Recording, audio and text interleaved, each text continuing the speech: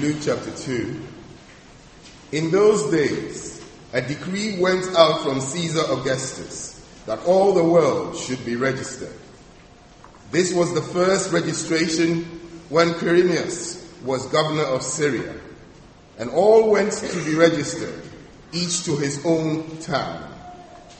And Joseph also went up from Galilee, from the town of Nazareth to Judea, to the city of David, which is called Bethlehem, because he was of the house and lineage of David, to be registered with Mary his betrothed, who was with child. And while they were there, the time came for her to give birth. And she gave birth to her firstborn son, and wrapped him in swaddling cloths, and laid him in a manger, because there was no place for them in the inn. In the same region there were shepherds out in the field, keeping watch over their flock by night. And an angel of the Lord appeared to them, and the glory of the Lord shone around them, and they were filled with fear. And the angel said to them, "Fear not, for behold, I bring you good news of great joy that will be for all the people. For unto you is born this day in the city of David a Saviour, who is Christ the Lord. And this will be a sign for you. You will find a baby wrapped in swaddling cloths and lying in a manger."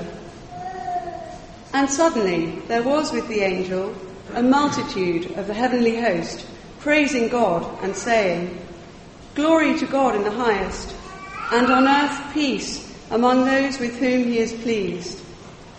When the angels went away from them into heaven, the shepherds said to one another, "Let us go over to Bethlehem and see this thing that has happened, which the Lord has made known to us."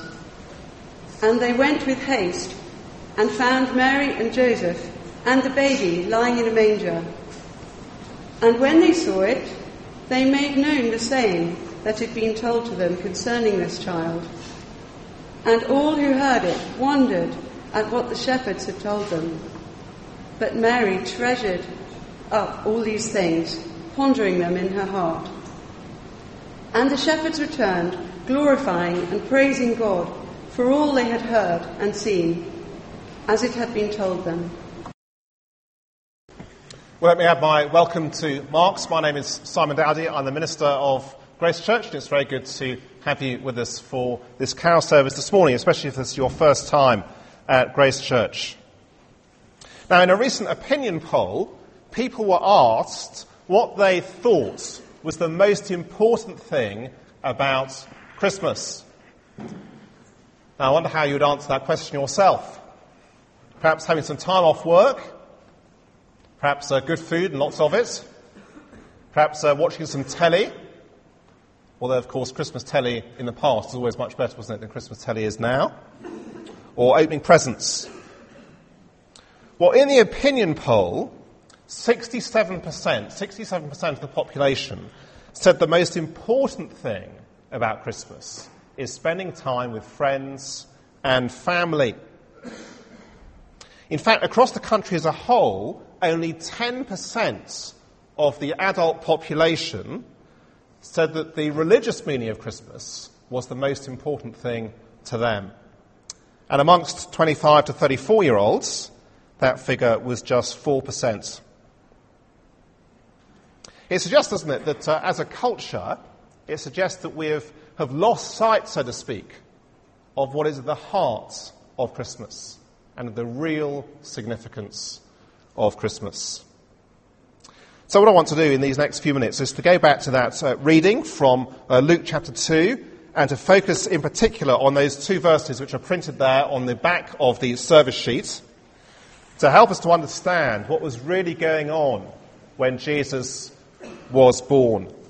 After all, I take it that's why you're here this morning, because you want to focus on what Christmas is really all about. And Luke tells us in his account of the birth of Jesus, he tells us three things. First of all, it is not myth, but fact. Now, some of you may know this, but Luke, who wrote Luke's Gospel, is generally regarded as an excellent historian. he's put together a carefully ordered account using eyewitness evidence. That first reading from Luke chapter 2 anchors the birth of Jesus at a time when Caesar Augustus was emperor, when Quirinius was the governor of Syria. And as you read through Luke's gospel, you discover that all his facts about the important people of the day, people like Caiaphas the high priest, John the Baptist, Herod the king, Pontius Pilate, they're all confirmed by other sources, by other non-Christian historians. In other words, these things really happened. In fact, Luke tells us he's gone to the most enormous lengths to make sure that what he writes for us is historical, is fact. Just listen to how he begins his account of Jesus' life. Just see if you can pick that up. He says this: "Many have undertaken to draw up an account of the things that have been fulfilled among us, just as they were handed down to us by those who were the first eyewitnesses. Therefore, since I myself have carefully investigated everything from the beginning, it seemed good to me to write an orderly account to you, most excellent Theophilus," who is the guy who is writing the gospel for, "so that you may know the certainty of the things you have been taught." That's not the language, is it, of myth?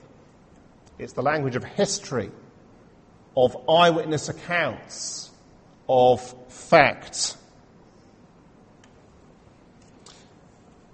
Now, I hope I'm not going to upset anyone by saying this, but a few years ago, the Guardian newspaper estimated that if every child who believed in Father Christmas were to get a visit from Father Christmas on Christmas Eve, then Father Christmas would need 214,200 reindeer, and they would have to travel at 650 miles per second in order to visit everyone.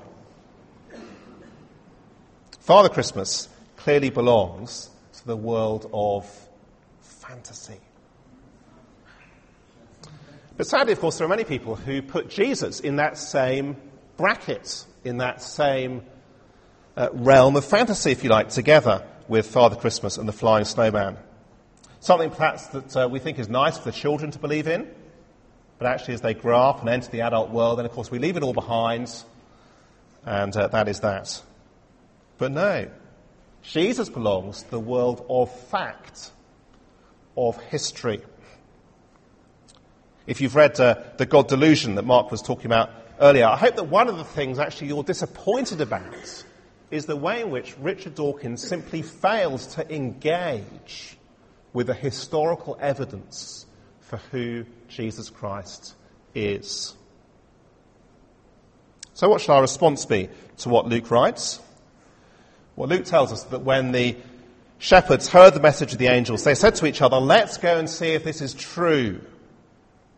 And I take it that we should do the same. That we should ask ourselves the question, have we really considered the facts? Because Christianity is not about a kind of a leap of faith or anything like that. It's not myth. It is about fact. Secondly, not just the birth of a baby, but the birth of a saviour. Luke's record of the birth of Jesus is very, very down to earth. And it's only really when the angel arrives to speak to the shepherds on the hillside that the significance of the birth of Jesus becomes clear. Let's just have a look at those couple of sentences there at the top of the back of the service sheet there. "The angel said to them, 'Fear not, for behold, I bring you good news of great joy that will be for all the people. For unto you is born this day in the city of David a Saviour, who is Christ the Lord.'" Jesus was born a saviour, a rescuer.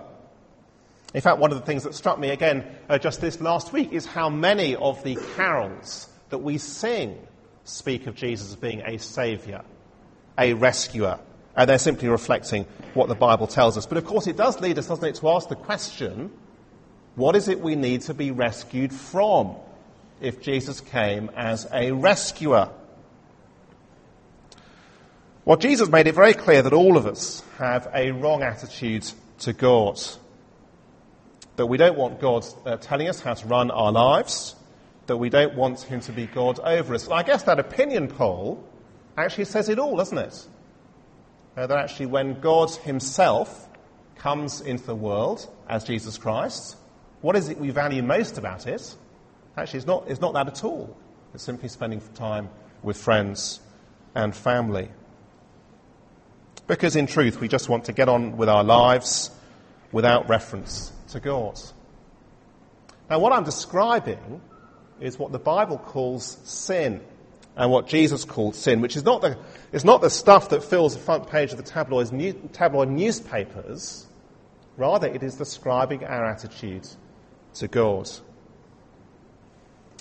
Now, imagine for a moment a head teacher of a school goes off for a couple of weeks during term time to go and visit a few other schools and to see what she can learn from other schools and from other head teachers. And she leaves her 2 deputy head teachers in charge of the school while she's away.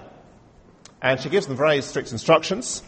She says that I'm going away for a couple of weeks and I want you to run the school while I'm away. I'm going to keep in touch with you by email, phone call. I expect you to keep me in touch with decisions that you make, tell me how things are going. And this is how I'd like you to run the school over the next couple of weeks. Now, while she's away, the 2 deputy heads behave very differently. One of them rolls into school every morning, late, often drunk, telling everyone exactly what he thinks of the head teacher. And he is an obvious disgrace. The other one is quite different. He dresses smartly, he arrives on time, he gives the staff everything they ask for. From his appearance, he gives the impression that he's doing a very good job. What no one realises is that he's never called up the head teacher in her absence. He's never read her emails. He's never responded to her phone calls. She's simply running the school. He's simply running the school for his own benefit. He actually thinks exactly the same about the head teacher as the other deputy head. See, the 2 men behave very differently, but their attitude towards the head teacher is the same. And Jesus tells us that is how it is between us and God. And there'll be some of us here this morning, and if we're honest with ourselves, we know that actually we have failed God and let God down badly. Others, we look fine on the outside, we may go to church occasionally, but nonetheless, in terms of our day-to-day lives and things we really value, God doesn't get a look in.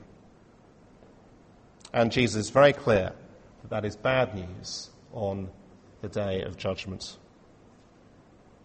But wonderfully, Jesus was born to deal with the problem of sin. He was born a saviour. He was born a rescuer.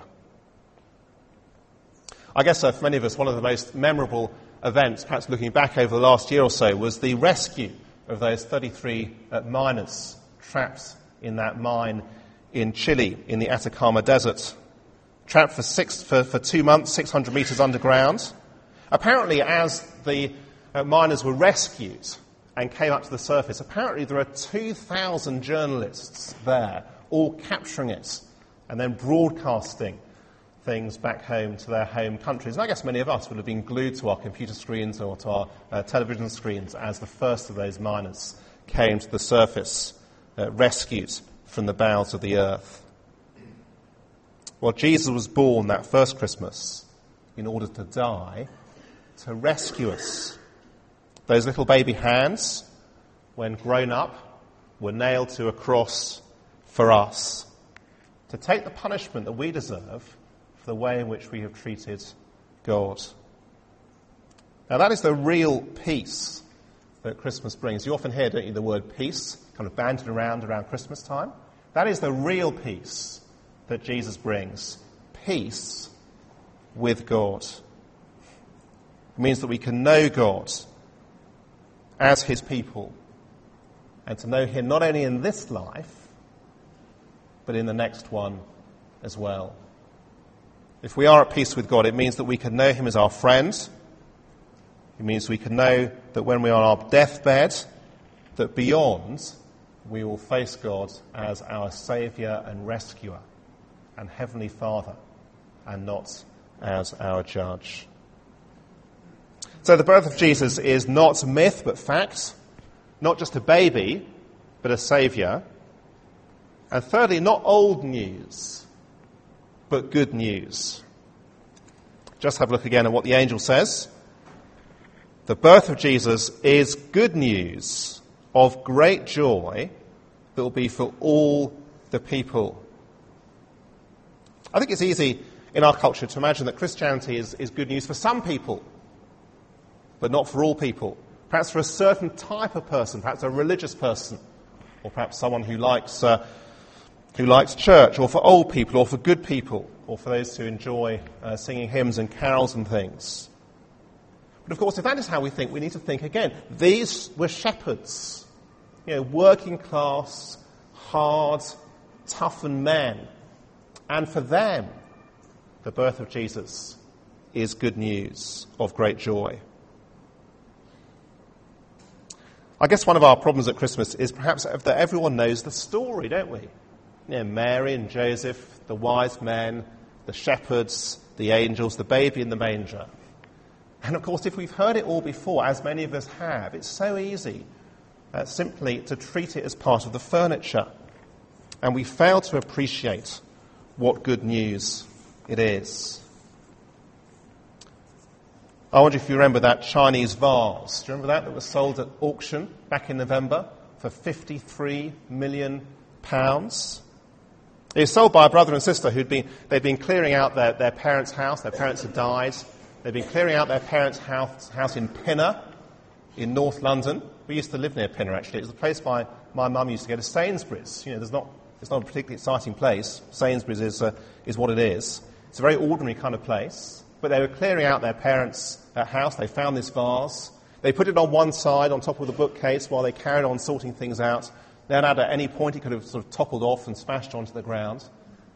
It was only once they had finished sorting everything out, they thought, oh well, let's get the thing valued. Perhaps they'd been watching the Antiques Roadshow or something like that.